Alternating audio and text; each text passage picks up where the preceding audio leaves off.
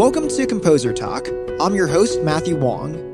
As a film and TV composer, I love talking to others about their backgrounds, composition techniques, music tech, and more. We all watch films, TV, and digital media and know the important role that scoring plays in storytelling. I want to invite you to join me on this adventure to learn more about the artists who are behind the scenes creating the music. If you want to learn more about the people interviewed on this podcast, make sure to follow us on our socials. And if you enjoy Composer Talk, please take the time to rate and subscribe to the show on Apple Podcasts, Spotify, or whatever your preferred listening site is. Hey everyone, just wanted to take a quick second to shout out our friends at QDB.com. That's CUEDB.com. QDB is a cloud-based software that allows you to make your own customizable cue lists for spotting, composition, orchestration, mixing, and cue sheet delivery.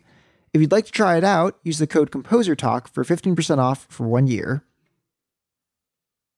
Our next guest received his first Grammy nomination for an arrangement on his new record, The Planets Reimagined. He was nominated in the category Best Arrangement, Instrumental, or A Cappella. This guest is a composer, orchestrator, and arranger who has also worked alongside previous guest Carlos Rafael Rivera on The Queen's Gambit and is a frequent orchestrator for Christoph Beck. The composer is Jeremy Levy. Hi, how's it going? Goes well. How about yourself? Pretty good. So, Jeremy, I want to start off by asking you, because we've had previous guests who have also done orchestration work, but I was wondering if you could explain to our audience what the job of an orchestrator is. Sure. It's one of those kind of inside baseball descriptions, if you know what I mean. It's it's not really composition. It's not really arranging. It's not really music preparation. It's kind of a little bit of everything. So generally what happens, so you mentioned Christoph Beck, so I'm working on a project for him right now, the new WandaVision show that's on Disney+. So I was actually working on that just before we started talking here. So the way it generally kind of goes, he'll send me their demo, which is a MIDI file and audio stems directly out of he uses Cubase, I think. I think that's what they're using. So we get all that stuff from his team. So he'll be the composing. He has a couple additional composers as well helping out. And then they've got the assistants over there helping prep all the audio stems and that sort of stuff. So they send everything. In this case, it goes to Joanne K Music Services, who, since we have a budget, they help us out and prepare MIDI sketches from the composer demo. Sometimes if it's a lower budget thing, it's kind of done all in-house by myself. It really just kind of depends, per project. But in this case, Joanne Kane, the company over there, it's Joanne K Music Services. They take the MIDI file and they sketch everything out for us. So we have what actually kind of looks like an orchestral score at this point, in notes, where it's not just a bunch of unquantized MIDI data and key switches and all sorts of computer gibberish. So they send us the sketch. On this show, I'm working with Tim Davies. He's the lead orchestrator. He's also usually Chris's conductor, but we're recording this in Vienna right now due to all the COVID stuff. So he's just lead conductor, lead orchestrator, and he also helps run the sessions over the internet because that's how we're kind of having to do this right now. So after we get the sketches from Joanne Kane, then we kind of divvy up amongst our team. It's usually Tim and myself, and then we have a few other people. Another friend of ours, Jordan Siegel, helps out. And then Lorenzo Carano, who's another friend of ours, helps out. And Ryan Humphreys as well. So we have an expanding team of people that kind of goes up or down depending on how busy we are. But for the most part, it's usually Tim and me on these things.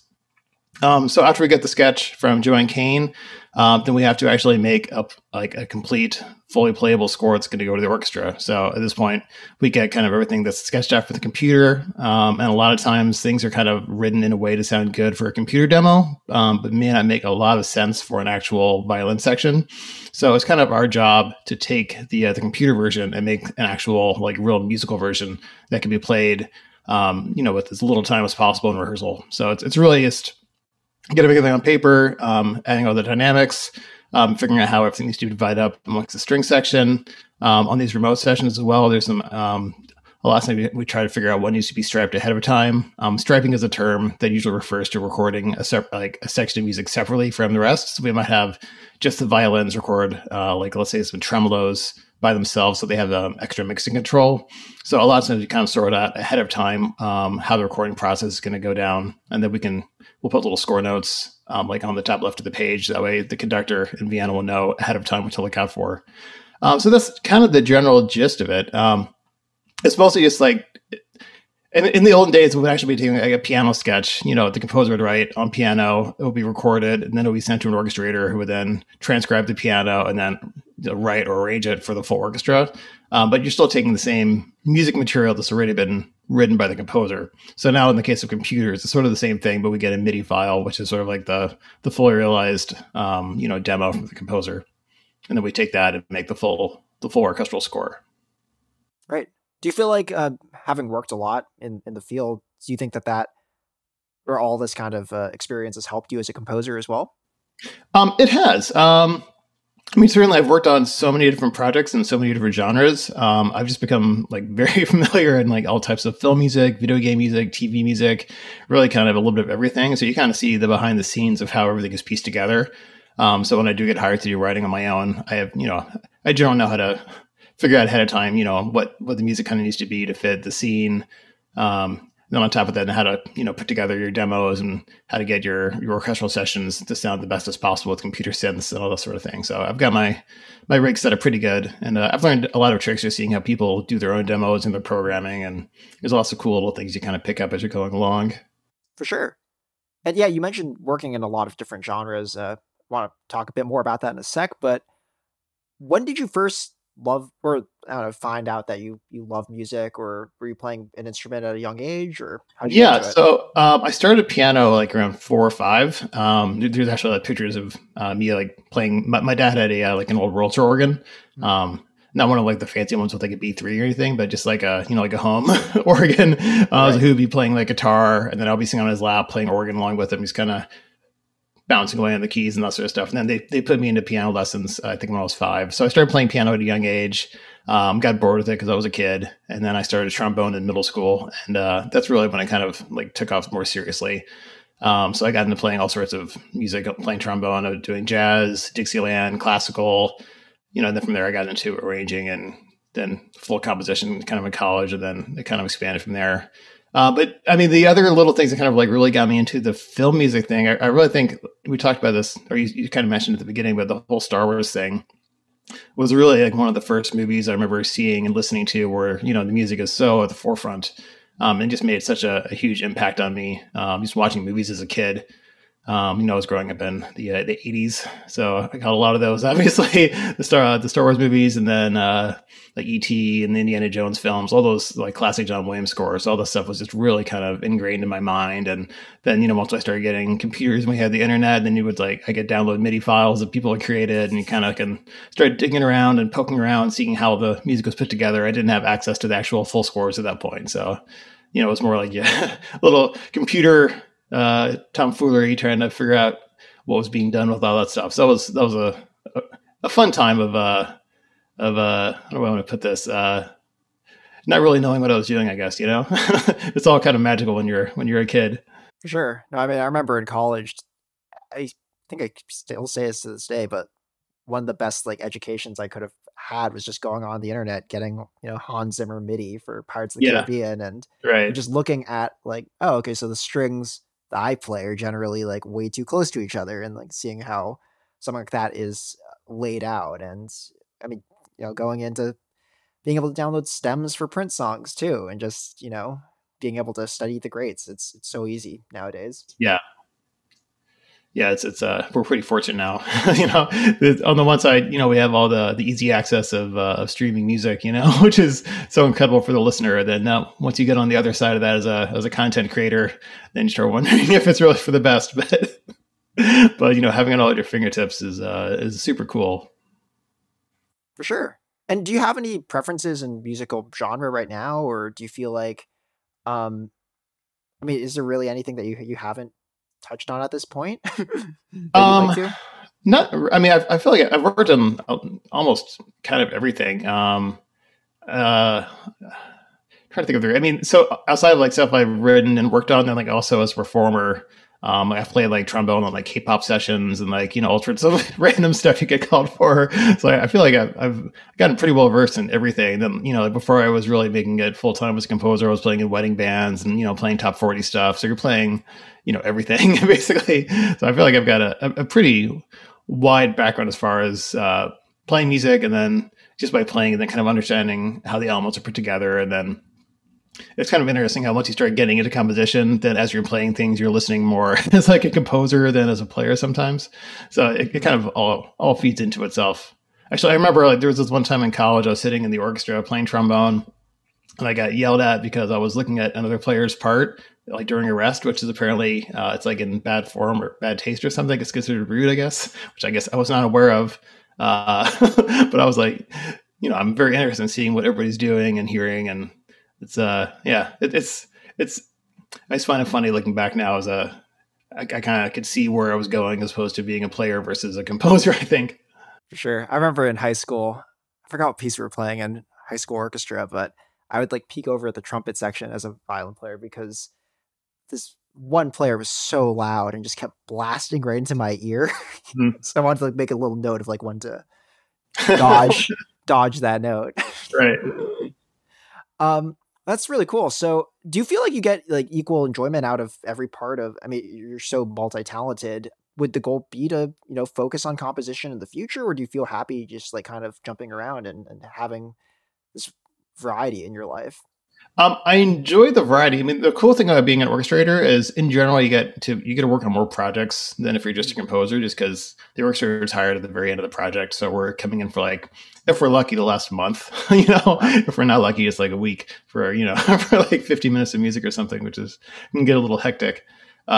But because of that, I get to be in front of an orchestra a lot, which is, really cool. So that's kind of the best part about being an orchestrator. And I conduct as well when I get the chance. Right. So just being in front of the orchestra or even in the recording booth, kind of talking to the players and all that kind of stuff. That's really the part I enjoy the most.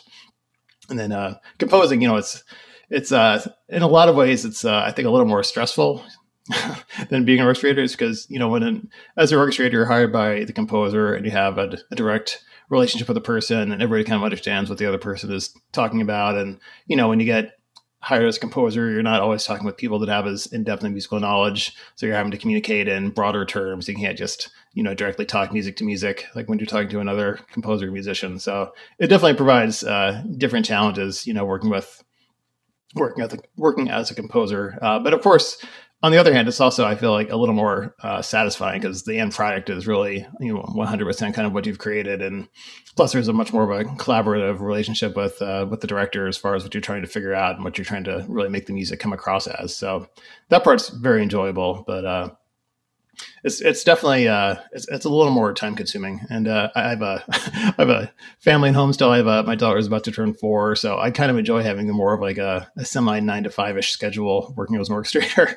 It's a little easier to manage at this point in my life. So I'm looking forward to doing more composing for media in the future. But it's one of those things where I kind of allow it to kind of creep into my life when opportunities arise. But I try not to be too forceful about trying to make it happen sometimes. For sure. I feel like when anyone tries to, get more gigs or whatever, that's when it all falls apart. Yeah. And then also I'm always when you're hired as an orchestrator, you're hired in the service of a composer. So you don't want to be the guy that's, there trying to get gigs, while you're hired by the composer. It's in bad form and nobody likes it. And it's just, nothing good could come of it. So it's always good to just, you're hired to be what you are, do a great job, and, you network and do your things, and opportunities come from that. But you can't get people to hire you to do things unless, it's the right time. Yeah, for sure. It's that funny thing of there's a very thin line between, I think, like trying to manifest something and then also wanting something so badly that you just push away any opportunity of it ever being able to happen for you. Exactly. Yeah. Yeah. You definitely have to be careful with that. So how did you get your foot in the door when it came to orchestration gigs? So as I mentioned, Tim Davies, who I work with all the time, he was really kind of the first person that got me in. So I came into LA in 2006. I came out here as part of the Henry Mancini Institute, which was the summer program at UCLA, which is really no longer in existence in its current form. It's the name has now been, it's over in the University of Miami. They do it's sort of part of their studio orchestra program there. Which is very different than what I was doing. But at UCLA, it was a summer scholarship program where they would accept like an entire orchestra's worth, and then I think it was 8 student composers as well, or it was either 4 or 8. So there was student composers and then student orchestra members, and it was sort of like a cross between playing like legit classical music, legit film music, and then also sort of like jazz, classical, pops sort of stuff. So you had like a real interesting mix of stuff where you had string players who know how to improvise, and like all the brass players and sax players would also be in a big band as well. So it was this really cool kind of cross section, and I met a lot of players out here that I still work with like all the time out here. Like I was in the orchestra with the trumpet player Rob Scher, who's like kind of the principal number one guy out here now basically. And then I was also in the program with the composer Joe Trapanese, who's now like a super big shot film composer. He's actually a little younger than me, but we were talking about kind of steering your path. He's one of those guys that he caught some big breaks, but he was also super focused in what he wanted to do. And he just, he really hit the ground running when he moved out here. So I'm super proud of him. Yeah, he's amazing. Yeah. Super good dude too. So I moved out here, and then I did the program at UCLA, and then I moved out here at the same time. So, packed up all my stuff. I was living in Miami at the time. I went to school out there. And then I started, calling people up basically like everybody does. I basically just, I used like any alumni connections from Miami I could. So I contacted all the people that were out here working. There's composer Vegard Margerson, who has a trailer music company now. But he was doing some composing and other stuff. He kind of brought me on to do a little bit of stuff, just some music prep and copying, whatever stuff. And then I think he, and then also the guitarist Andrew Sinowick, told me to get in touch with Tim. So I went and saw Tim's band. He had a big band that was playing in Culver City at the time. And that's sort of this like rock and roll Australian big band. He's from Australia, I guess, as you might imagine from that comment. But yeah, I met Tim, and we chatted up afterwards. And I'm also a big band composer, so we kind of hit it off over that stuff. And then he brought me on to start doing some grunt work for him, and it just kind of took off from there. We just kind of had really bonded from the beginning, and now I pretty much work on all those projects and vice versa. And yeah, it's a really good relationship we have. Nice, love to hear that. And then I just wanted to talk a bit about some of the music you did, because you were credited as additional music on both the most recent Star Wars Battlefront games, right? Yes. Yeah. And actually some other ones before that as well. Yeah, I mean, all that basically happened around the same time. So getting back, this is like another thing that kind of came from the Henry Mancini Institute. So Gordy Hobb, who is the composer for the Star Wars Battlefront games, and he's gone to do, he's did what's the Squadrons game and Fallen Order. He's done he's the Star Wars composer right now for all the video games. I feel like he lives in London basically now. But I met him at the Mancini Institute. He was alumni of that program as well. And they brought him to be like, I'm trying to remember what they called him, but he was basically like a mentor for the week for the student composers. And then we had a lot of mutual friends as well. Another guy, Kyle Newmaster, that I ended up being a roommate with for a little while as well. But I met Kyle years ago, and him and Gordy were really good friends. So we all ended up getting drinks and hanging out. And then we've been really good friends ever since. And then when Gordy was doing the Star Wars games, as it goes, you get to the end of the project, and the cheat sheet is longer than the time that you have. So he called me up and a few other guys to help out and write some additional music and just kind of help finish it out. So yeah, I worked on Battlefront 1 and 2, writing some music for that, and then he also had me do what was the other one? I can't remember what that. Do you have it in front of you? I don't have it in front of me right now. It's my mind is slipping on the other Star Wars game. Oh, wasn't it? Old Republic, right? Yeah, Old Republic. Yeah, it was one of there was like a bunch of those Old Republic games. I can't remember. I think it was the last one of those. Right. Yeah. Yeah. So yeah, I wrote some music for that as well. And then before that, I had helped Gordy out like on some of the earlier stuff. Like there was what was it? There was the Star Wars Connect. I helped doing some music copying on that for him. And like he did like an Indiana Jones game way back when for the Wii maybe or one of the Nintendo projects. I think it was Wii. But anyway, yeah, I've been working with Gordy on a bunch of stuff for a long time. Yeah. So, I mean, that must be kind of a dream, but also terrifying too, to follow up John Williams, right? Yeah. I mean, it was more so for Gordy just because obviously it was his gig and he had a lot of pressure to look up to on it.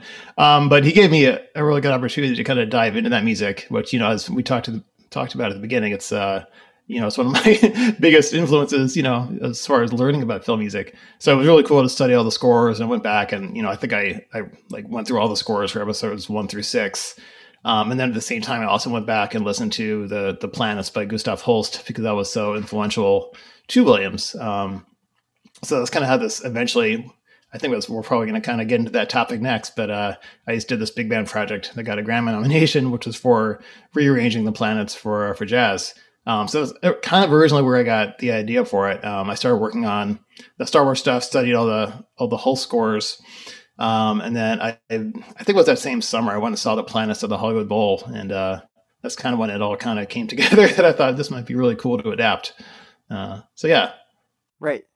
Was there any reason why you picked jazz, or did that just come to you naturally? I'm a jazz composer. I mean, that's where I come from. Right. I mean, I studied, classical and all that stuff to begin with, but I was always a jazz trombonist. I've been playing in big band since I was like, in sixth grade, basically. I've been playing in my entire professional life. I released a big band record in 2012 as well, with Alex Budman. It was a record called From There to Here, which was all my original music.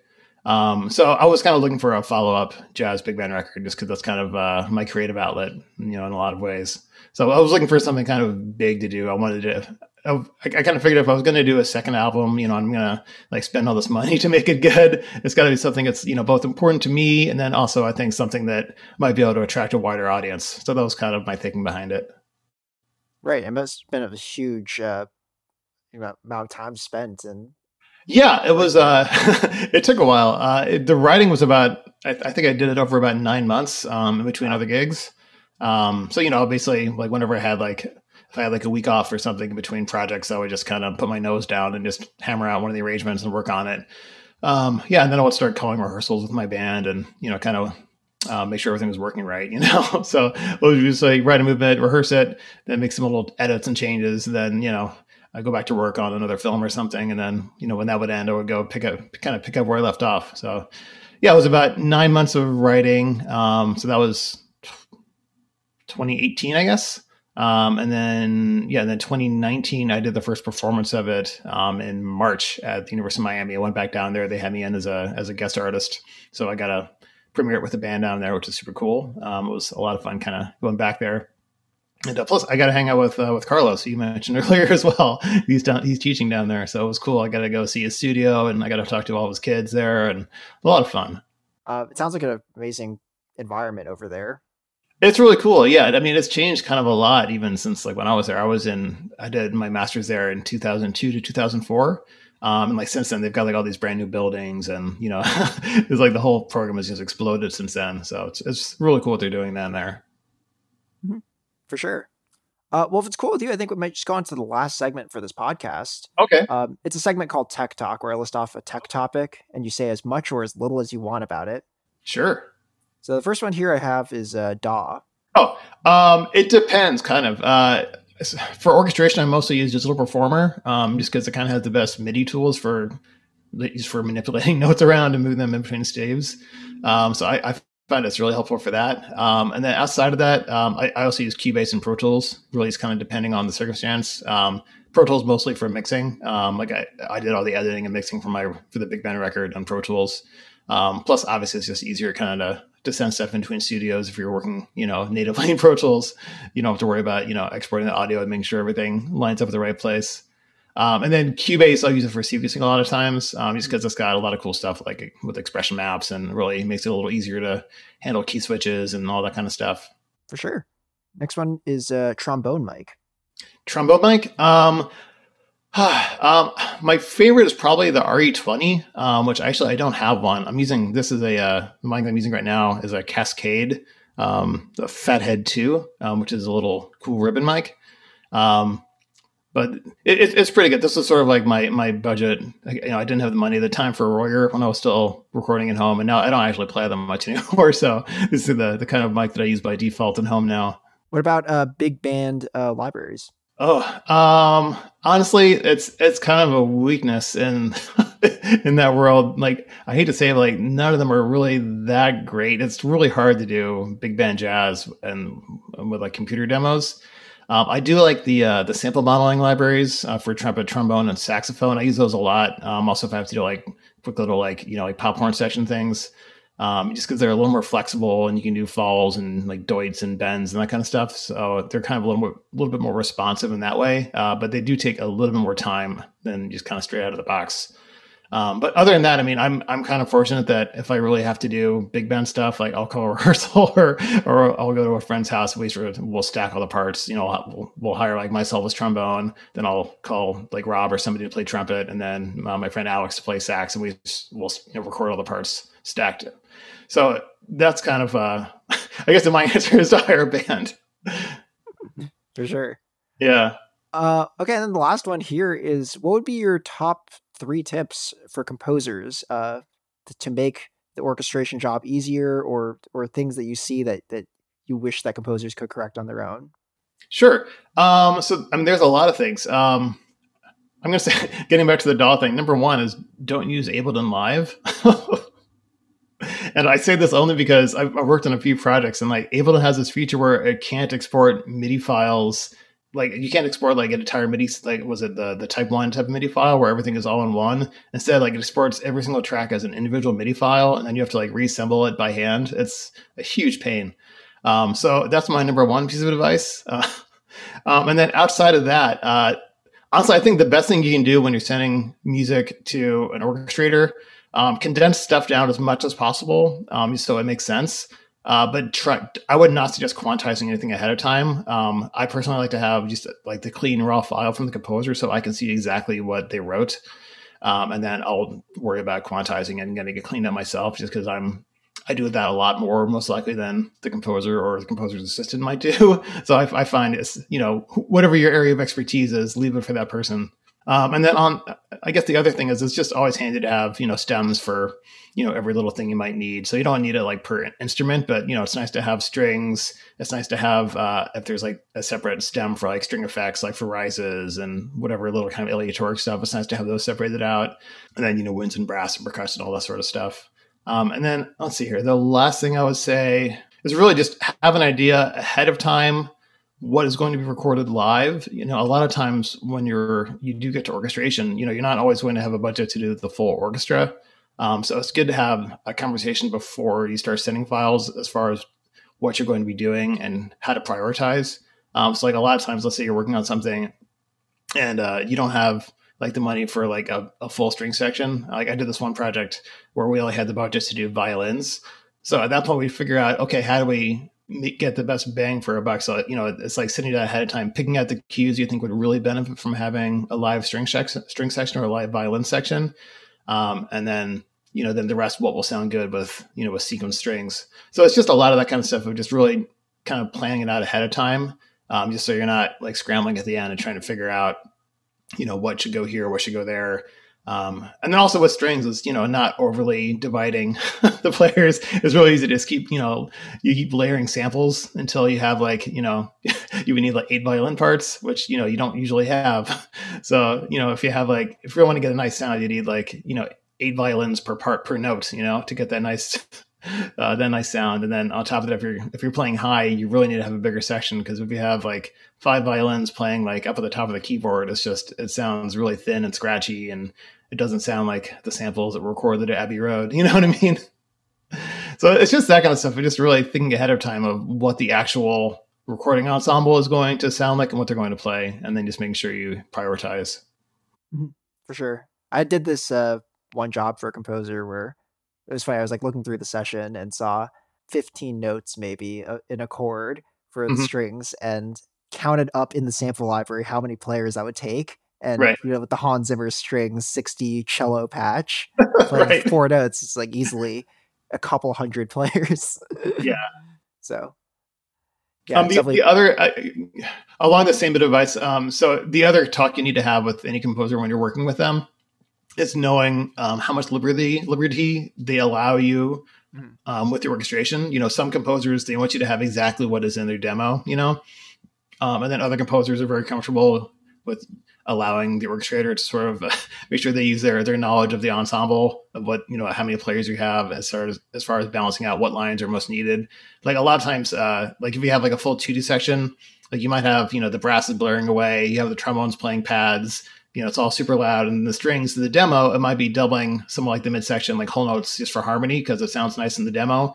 But in real life, they don't need to be playing. They should be playing like the melody. They should be playing the bass line, maybe like a counter line in the middle. But, there's no need for them to just be kind of doubling like the padding. So that stuff just gets thrown out for the most part when I'm orchestrating, unless it's, you're specifically asked to keep it, because then it'll be like it's a separate overdub layer and then it's more time, so it's time wasted at the studio if you don't really think about these things ahead of time. So I feel like that's kind of the most important thing to really sort out. Well, you killed it here with Tech Talk. Do you want to tell the people what else you have going on? So like I said, I'm working on Chris Beck's WandaVision right now. I think we're just about done actually with that. We're getting ready to go to Vienna again this week. So that's been going really cool. I can't really talk too much about that because there's only been 3 episodes to air so far, and a lot of the score has not really been heard yet. So, but yeah, it's an exciting project to be back with Chris on another Marvel project. I also worked with him on the Ant-Man 2, which is really cool. That's one of, I think, my favorite Marvel scores that he did for that. So it's a little different, than the other Marvel movies. It's kind of like a spy caper, It's really cool. Let's see. And then you mentioned I'm nominated for a Grammy for the Planets record that I did last year. So I'll be finding about that in March. Actually, it got delayed from the end of January from all the COVID stuff in LA right now. So I'm just kind of sitting here waiting right now to find out how it goes. But yeah, I'm super excited about to see if the Grammy happens, which I would be very pleasantly surprised if it did, but I'm not certainly counting on it. It was a super big honor just to get the nomination. So it's really just nice knowing that, especially in the category that was in, it's sort of a craft category. So the people that are voting on it are like really kind of your peers, and they really appreciate the things that the people that get nominated that they create. So it's really cool to see that. Right. Well, I thought it was amazing, and wishing you the best of luck. Oh, thanks. Yeah. It was such a pleasure having you on the podcast. Yeah, thanks so much.